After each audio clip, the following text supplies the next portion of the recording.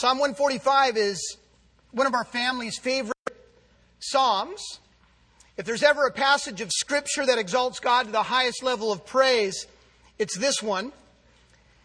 This is a psalm in praise of the great King, our God, the Lord. And if you want to get into the right attitude of worship, open up this last psalm written by David. If you don't know what to say in the morning, open this one up. It's all about praise. We're used to thanking God, and we have a lot to be thankful for, but we're not exactly clear of how to praise God, and that's what this psalm is going to be about today. The Jews had such reverence for Psalm 145 that it was recited twice in the morning and once in the evening. And the basic book of Jewish law, the Talmud, states that everyone who repeats this psalm 3 times a day may be sure that he is a child of the world to come. Now we know, as Christians, you need to have faith in Jesus Christ. So don't think that's going to get you in the easy way, okay? Also, this psalm appears in the Jewish prayer book more than any other of the 149 psalms. And this is the only psalm that's identified as a psalm of praise. Perhaps it implies that we need to give this one some special attention, so that's what we're going to do this morning. If you'll read with me from Psalm 145, please. I will exalt you, my God the King. I will praise your name forever and ever. Every day I will praise you and extol your name forever and ever. Great is the Lord and most worthy of praise. His greatness no one can fathom. One generation will commend your works to another. They will tell of your mighty acts. They will speak of the glorious splendor of your majesty, and I will meditate on your wonderful works. They will tell of the power of your awesome works, and I will proclaim your great deeds. They will celebrate your abundant goodness and joyfully sing of your righteousness. The Lord is gracious and compassionate, slow to anger and rich in love.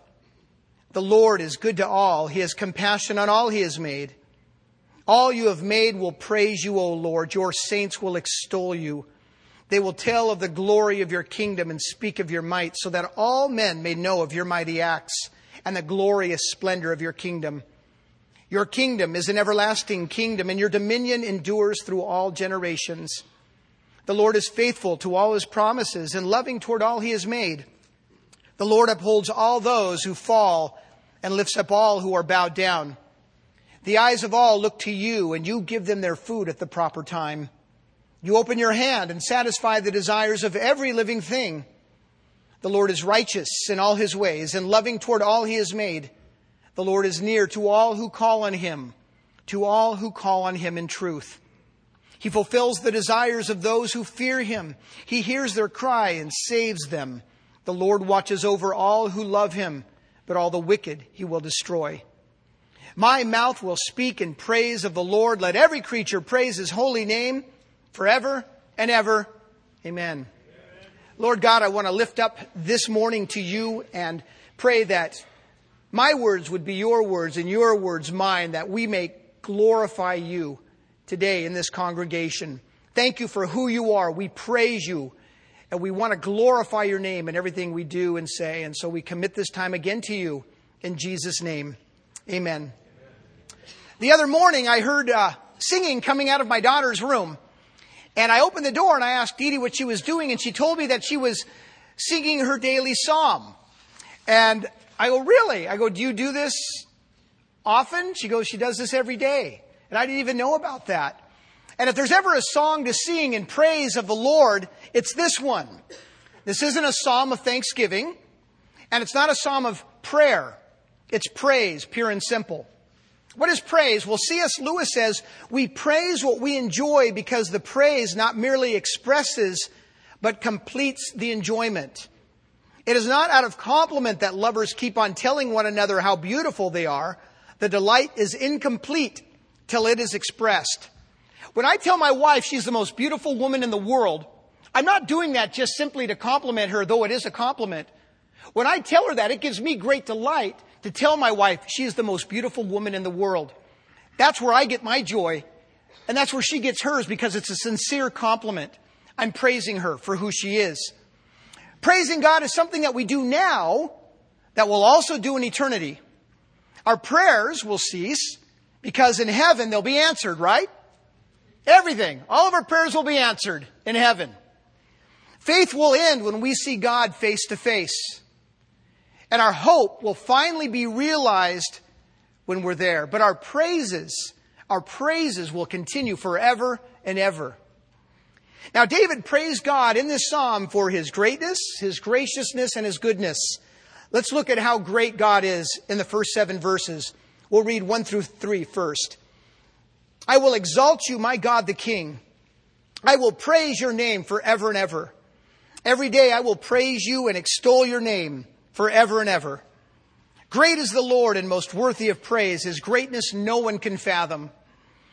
If there's ever a time that we need to look to the Lord and remember who He is, it's now, isn't it?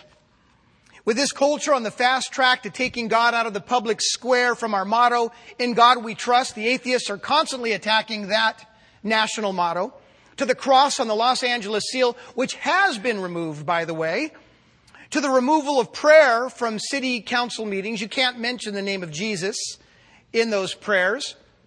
We need to reflect and remember how great God is. That all these machinations done by human beings here in the government, whatever they can try to do to take God out, He cannot be taken out. We need to remember He's great. Psalm 97 reminds us of that. For you, O Lord, are the most high over all the earth. You are exalted above all gods, far above all gods. Psalm 86, for you are great and do marvelous deeds. You alone are God. And Psalm 95, for the Lord is the great God, the great King above all gods. In His hand are the depths of the earth, and the mountain peaks belong to Him. The sea is His, for He made it, and His hands formed the dry land. I want to ask you this question. Do you believe this? Maybe you didn't understand the question. Do you believe this? Okay. We're talking about our Lord and our God, and this is not something we want to sit idly by on our hands, gazing at our Bibles. No, this is an opportunity to engage who God is and understand how great our Lord is. His hands formed the dry land. He created us out of the dust. Some people believe that's a myth. These are just the creation myths. Do you believe who God says He is? Far above all gods. Far above all gods. Or, and some of you may have your doubts, saying to yourselves that this is circular reasoning. Well, that's God saying all that about Himself. Where's the proof? That's where the unbelieving world is today. And if your kids are going to a secular university, they are going to be challenged in what they believe about God, and they may just leave an atheist.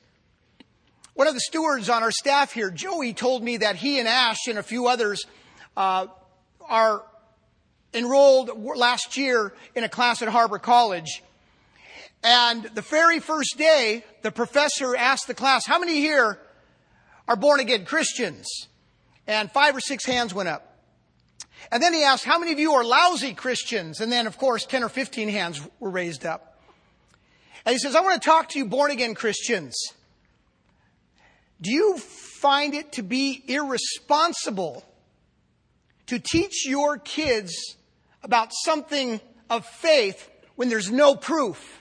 So he's going right for the jugular the very first day of class. Imagine being in class after class after class with these secularites nibbling away at your children's faith. When the students at El Camino see me, and I go there every Thursday to share my faith on campus, they know who I am, and they'll say to me something like this: Hail Satan, or where's the proof, or there is no God. They're trying to get a rise out of me, but they don't. So let me ask you, what happened? How did all these atheists suddenly appear? Have you noticed there's a certain animosity towards Christians these days? We have a lost generation that is now defining our culture. Apparently, Christians have not heeded this part of Psalm 145.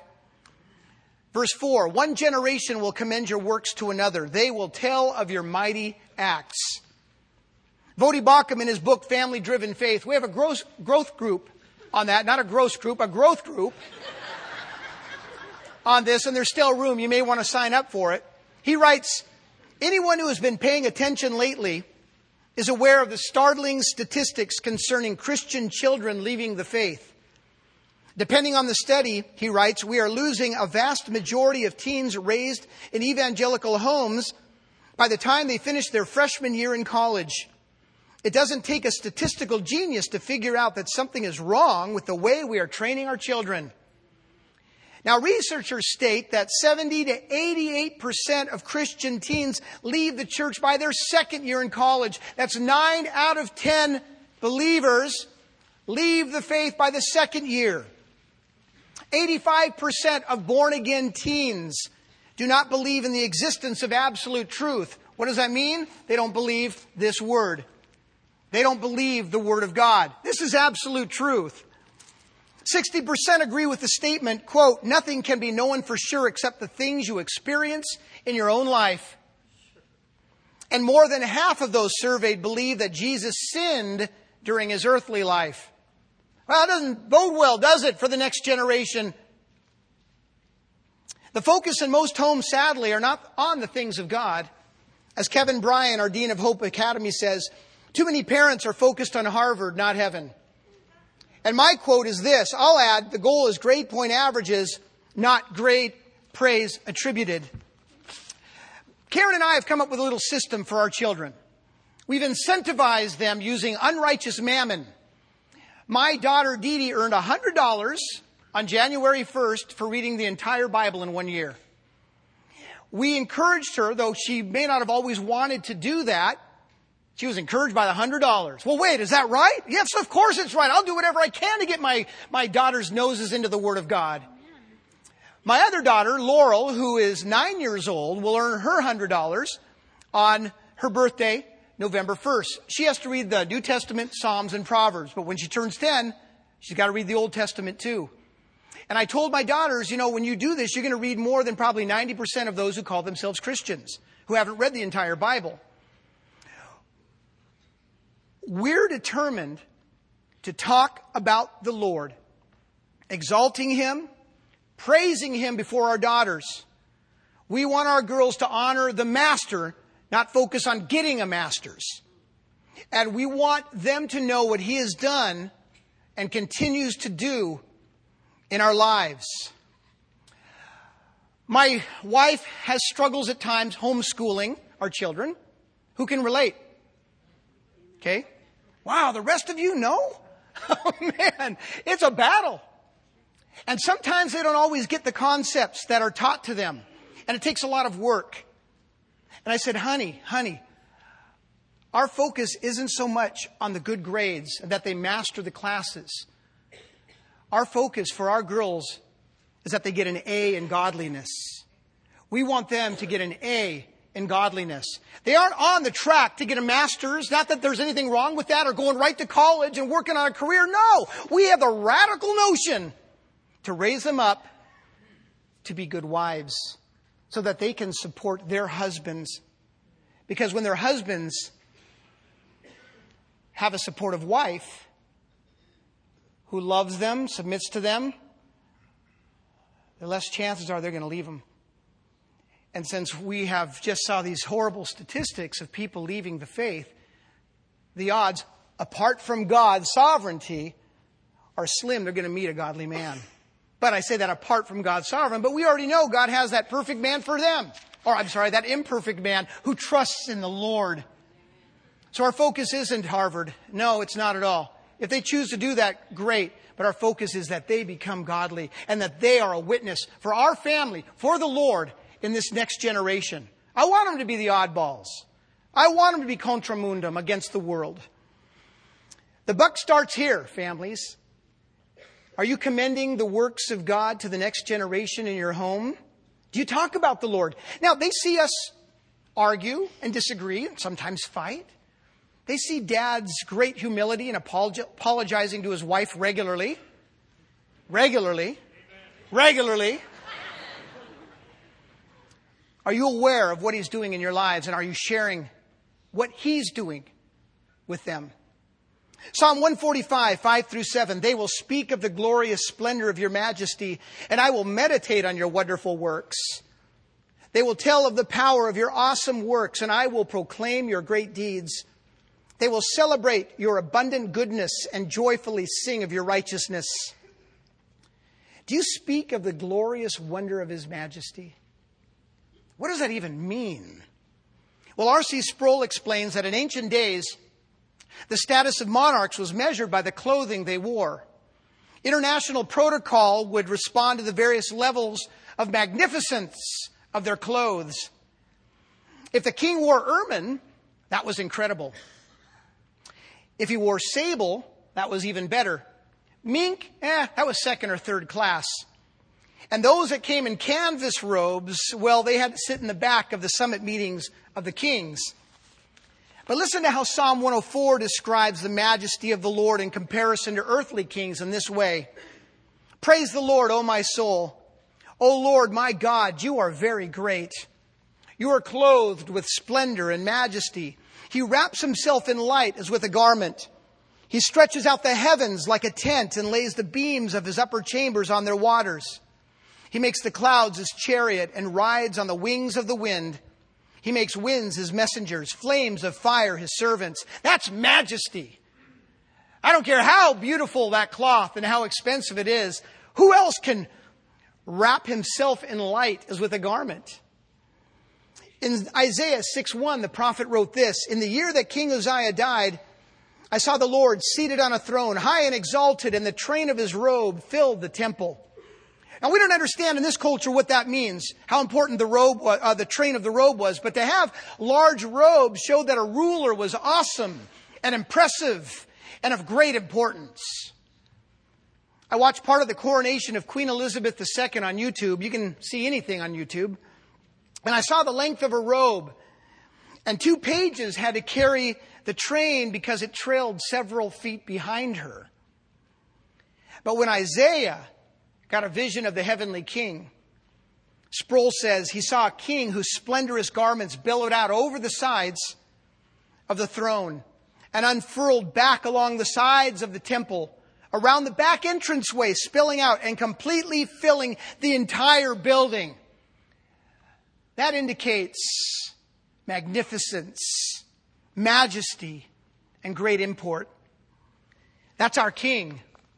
That's our God. And in speaking of the prophet, John writes in his gospel, Isaiah said this because he saw Jesus' glory and spoke about him. This is the majesty of Jesus Christ, our Lord and Savior, that Isaiah saw hundreds and hundreds and hundreds of years beforehand. That's our Jesus, whose ultimate glory was demonstrated by his death on a cross and resurrection from the dead.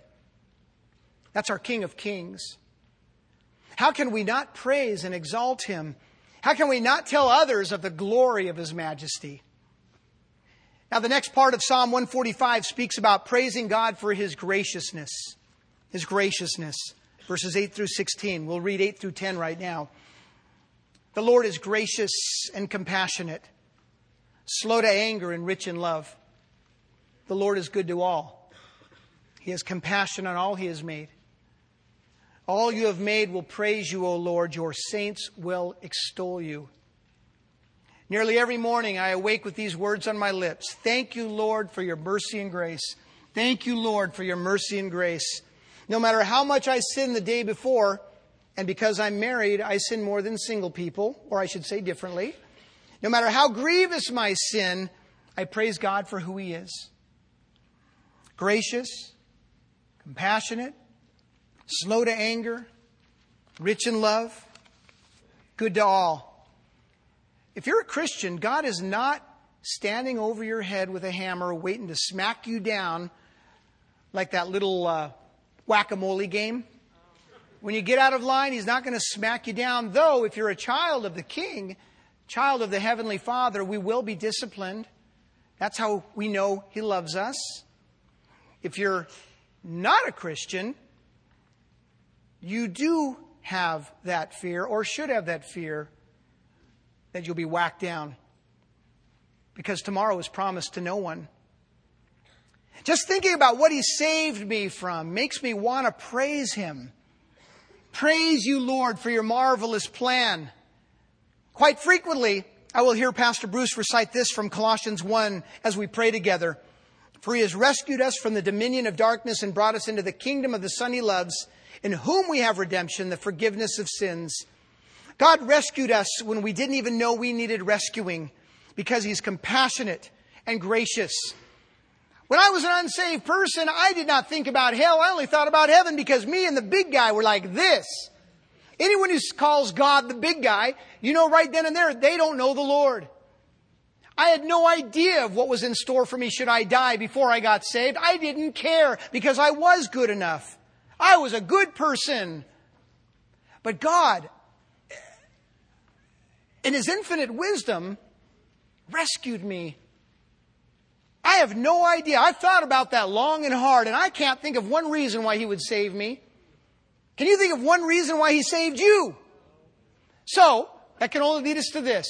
Praise you, Lord, for your plan. I'm saved. Thank you, God, I'm saved. Unfortunately, many of us just think, praise God, I'm saved. To hell with them. Do you know anybody who needs rescuing like we were rescued? We hold the life preservers in our mouths. That's all I'll say about that. Psalm 145, 11 through 13. They will tell of the glory of your kingdom and speak of your might, so that all men may know of your mighty acts and the glorious splendor of your kingdom. Your kingdom is an everlasting kingdom, and your dominion endures through all generations. Have you been a recipient of God's grace? Are you part of this heavenly kingdom right now? I can't wait. But you know what? I don't have this day to live over anymore. At the end of this day, it's tomorrow, and this is gone. I have maybe 20 or 30 years left in my life, and then I never have this life again. I will never have another opportunity to glorify God in this body again. And so I want to be used by the Lord. I say, Lord, I want to stay healthy. I'm glad I'm healthy. Thank you so much, because I want to praise you. I want to witness for you. I want to serve you. Oh, please keep me healthy. I want to go 80. And Billy Graham, he's tottering around. Okay, I'll totter around. I know I can witness for him in a hospital bed. I prefer to be healthy because I want to glorify him. How about you? His kingdom is an everlasting kingdom. I'm a recipient of God's grace. If you are, tell others. But God's grace doesn't stop there, does it? Psalm 145, 13 through 16. The Lord is faithful to all his promises and loving toward all he has made. The Lord upholds all those who fall and lifts up all who are bowed down. The eyes of all look to you, and you give them their food at the proper time. You open your hand and satisfy the desires of every living thing. How many of you have troubles? Raise your hand. How many of you have troubles? Okay. If you don't, wait. Don't raise your hands on this one. How many of you have difficult marriages? Don't raise your hands. How about financial difficulties? How about issues you just can't resolve? How about this one? Anybody facing anything impossible right now? Anybody facing anything impossible right now? Raise that hand high, just to make sure God sees you. Now, in the movie Casablanca, everyone in Rick's bar had troubles because they were stuck in a country that the Nazis were soon to overrun. That's trouble. Being stuck in a country. By the way, that's my wife and my favorite little Romo movie. Love watching that. That's pretty bad, being stuck in a country that the Nazis, put it in today's parlance and we'll say a country that the Taliban's ready to overrun. Ay. But old Sam, the piano player, had a song that cheered everyone who was in trouble. He got down behind his ivories and he sang, "Say, who's got trouble?" And everyone would say, "We got trouble." And he'd say, "How much trouble?" And they'd all repeat back, "Too much trouble." And then he'd say, "Well, now, don't you frown, just knuckle down and knock on wood." And then everybody would knock on wood. The problem is, when the song ended, they still were in trouble. Pretty ridiculous, but for 3 minutes, they could get away from those troubles. Now, we think that's silly, but what do we do? What do? We take matters into our own hands by drinking Yeah, you can forget about your troubles for a night, but in the morning you have a bigger headache than you ever expected. And then that just leads to more of the same.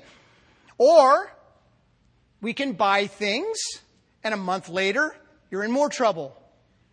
You can take meds. How about this one? Scream and holler. That works. Of course, God didn't know what He was doing when He gave you your family. I'll just take it out on them. All my misery. I'm going to yell at my husband. I want to give him a piece of my mind. I want to be a silent treatment to my wife, and then I'll scream out. Doesn't work. Doesn't work. Or you can eat lots of ice cream like I do.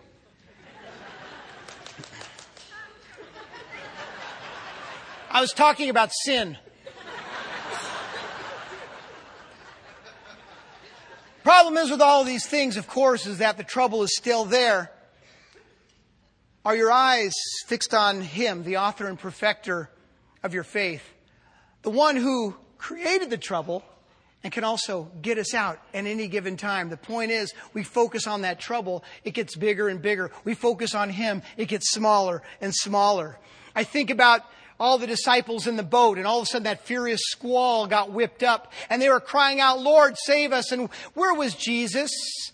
Asleep in the boat. In fact, I think it was Mark who said on a cushion. He had a little cushion. He was trusting in His Heavenly Father. He wasn't worried. How about this? Are you hurting? Are you beaten down? Can't take another day. God cares for the downcast. Jesus, when referring to hurting people, said this in reference to Himself in Matthew 12. A bruised reed He will not break, and a smoldering wick He will not snuff out, till He leads justice to victory. He cares. He knows right where you're at. If you're not aware of that, read Psalm 145 and meditate on it. Examine yourself to see if you're in the faith.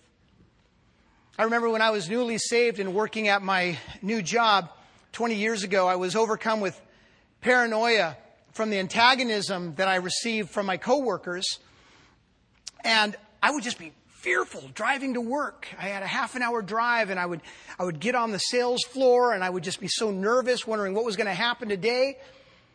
But I remember hearing something that I heard from this pulpit. Praise God and thank God. Praise God and thank God. So that's what I did. I went to work and I started praising the Lord. I started thanking God. Next thing I know, hours had passed and I had not thought of my troubles at all.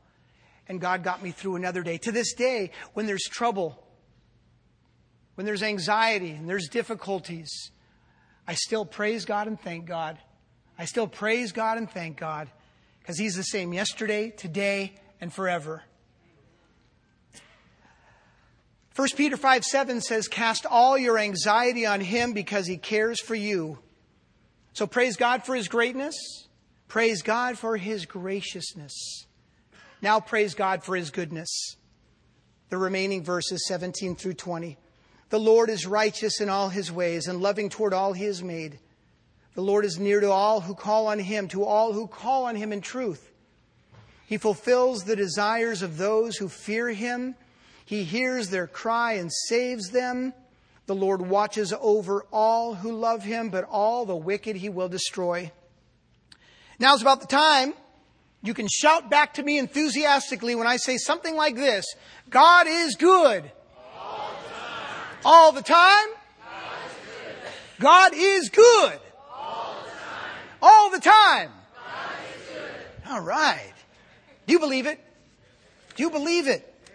God is absolutely responsible for everything that happens in our lives, the good, the bad, and the ugly. So we can trust Him even when things are most difficult. Why? Because He did it. He did it. No, Satan did it. No. As one theologian put it, Satan is God's Satan. I like that. Satan is God's Satan. That is, He uses Satan for His purposes. Don't blame Satan. Praise God. Because He's doing it for you, so you're going to grow in Him. So you don't just sit on your butt, get up late, read the Bible at the end of the day, and fall asleep during the proverb you read. No! He keeps those troubles there, so we're clinging on to Him. We're clinging on to Him with all we have. I don't know where I would be without the Lord. I do know. I have some ideas. I'm glad He's here. He's here right now. How you respond when you're at the end of your rope, when you're fit to be tied, when the bottom falls out and the other shoe drops will say a lot about your relationship with the Lord. That says a lot about your relationship with the Lord. Are you clinging on to Him? Are you drawing near to Him because He'll draw near to you? He's faithful.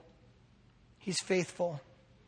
Can you praise Him anyway when things are bad? Because He's good.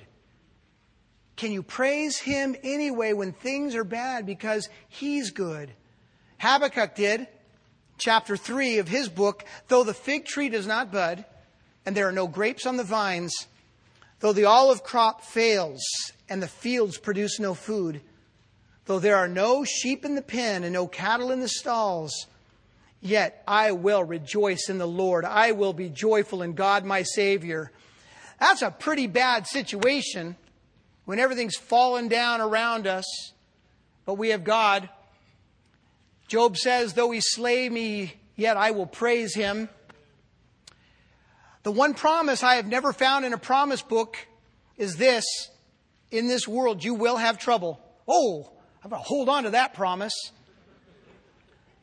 Job again says, as surely as sparks fly upwards, man is born to trouble. Don't worry about tomorrow, because each day has what?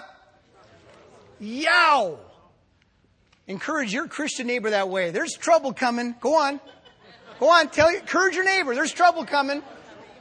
But God is in control of the trouble. Come on, Ed. Tell your wife that. I know your trouble. Praise the Lord. I read about a Christian conference where helium balloons were given to the people, and they were to release them during the service when they felt like expressing all the joy in their heart. And so all during the service, balloons were let go and they'd fly up into the ceiling. But when that service was over, a third of the people were still holding on to their balloons. They had no joy to express. Please, everyone here, don't hold on to your praises. Let them ring out. Let them sing out to our glorious, majestic God. Sing them out with all your heart. Praise God for His greatness. Praise God for His graciousness. Praise God for His goodness. And Psalm 145 concludes with this: my mouth will speak in praise of the Lord. Let every creature praise His holy name forever and ever. The only fitting response to that is amen. Amen. Let's pray. Thank you, Lord. Thank you for your grace, your mercy. Thank you for your forgiveness on us, sinners, who don't deserve anything but your wrath. But out of your grace, you gave us what we don't deserve, and I am so thankful for that. And I'm thankful, Lord, as we prepare our hearts for the communion tables, that we get to celebrate the Lord's Supper and remember what you've done for us on that cross 2,000 years ago. Thank you, Lord. I would be remiss in my pastoral responsibilities if I didn't give somebody a fighting chance for heaven right now. There may be a few of you here who don't know the Lord, or you've been deceived into thinking you know Him, but you don't have that relationship and you still are dead in your sin and trespasses. Let me explain what that means. A lot of people think because they've been going to church all their lives that they're in. Because they're religious or they read their Bible, say the right things, smile, they're in. You may be thinking that. You may be thinking you're good enough. No one's good enough. Maybe you walked down an altar years ago at some crusade or another church, but there's been no fruit in your life. Really, you don't care about God or anything about what He has to say to you. This is who I'm speaking to right now. God has a standard by which He'll judge everyone by, and that's His standard of the 10 Commandments. That's God's moral law. If you've broken one of those commandments, that's called sin. And if you've sinned one time, the penalty is eternity in hell. So judge yourself by this standard as I go through a few of those quickly. Commandment 9 says you shall not lie. If you've ever told one lie, that makes you a liar. Commandment 8 says, do not steal. If you've ever stolen anything, regardless of value, a penny, a pencil, a paperclip, a cookie, doesn't matter how long ago, that makes you a thief. Seventh commandment, do not commit adultery. Jesus calls looking with lust adultery. The Bible calls hatred murder. Ever hated anybody or gotten angry? Third commandment, do not misuse the name of the Lord. That's called blasphemy. Even saying, oh my God, is taking God's name in vain. We're Americans. We always take God's name in vain, unfortunately. So if you've done any or all of those commandments, God will see you as a lying thief, a blasphemer, an adulterer at heart, and a murderer. On Judgment Day, you will be found guilty and end up in hell. That's bad news. Because the Bible says all have sinned and fall short of the glory of God. Every one of us have sinned. But there's good news too, and the good news is so much greater. 2,000 years ago, God became a man in the person of Jesus Christ. He was fully God and fully man. He suffered and died on that cross for you, for all your sins, was buried for 3 days and rose again to give you the hope of eternal life. If you repent, turn away from your sin, and put your trust in Jesus Christ alone. Be honest, you broke God's law. You have to pay the fine for eternity in hell. Or you can put your trust in the one who paid the fine for you, the man God, Christ Jesus. So I urge you today, fall upon the mercy of God. I plead with you, do not neglect so great a salvation. Today is the day of salvation. Today is the day. That's where John 3:16 comes in. For God so loved the world that he gave his one and only Son, that whosoever believes in him will not perish, but have everlasting life. At the end of this service, if you would like to make a commitment to Jesus Christ, see me, see one of the elders in the prayer room. A family did that on Friday night, and 2 of their children got saved. The husband is holding out. I hope you don't hold out. I hope you don't hold out.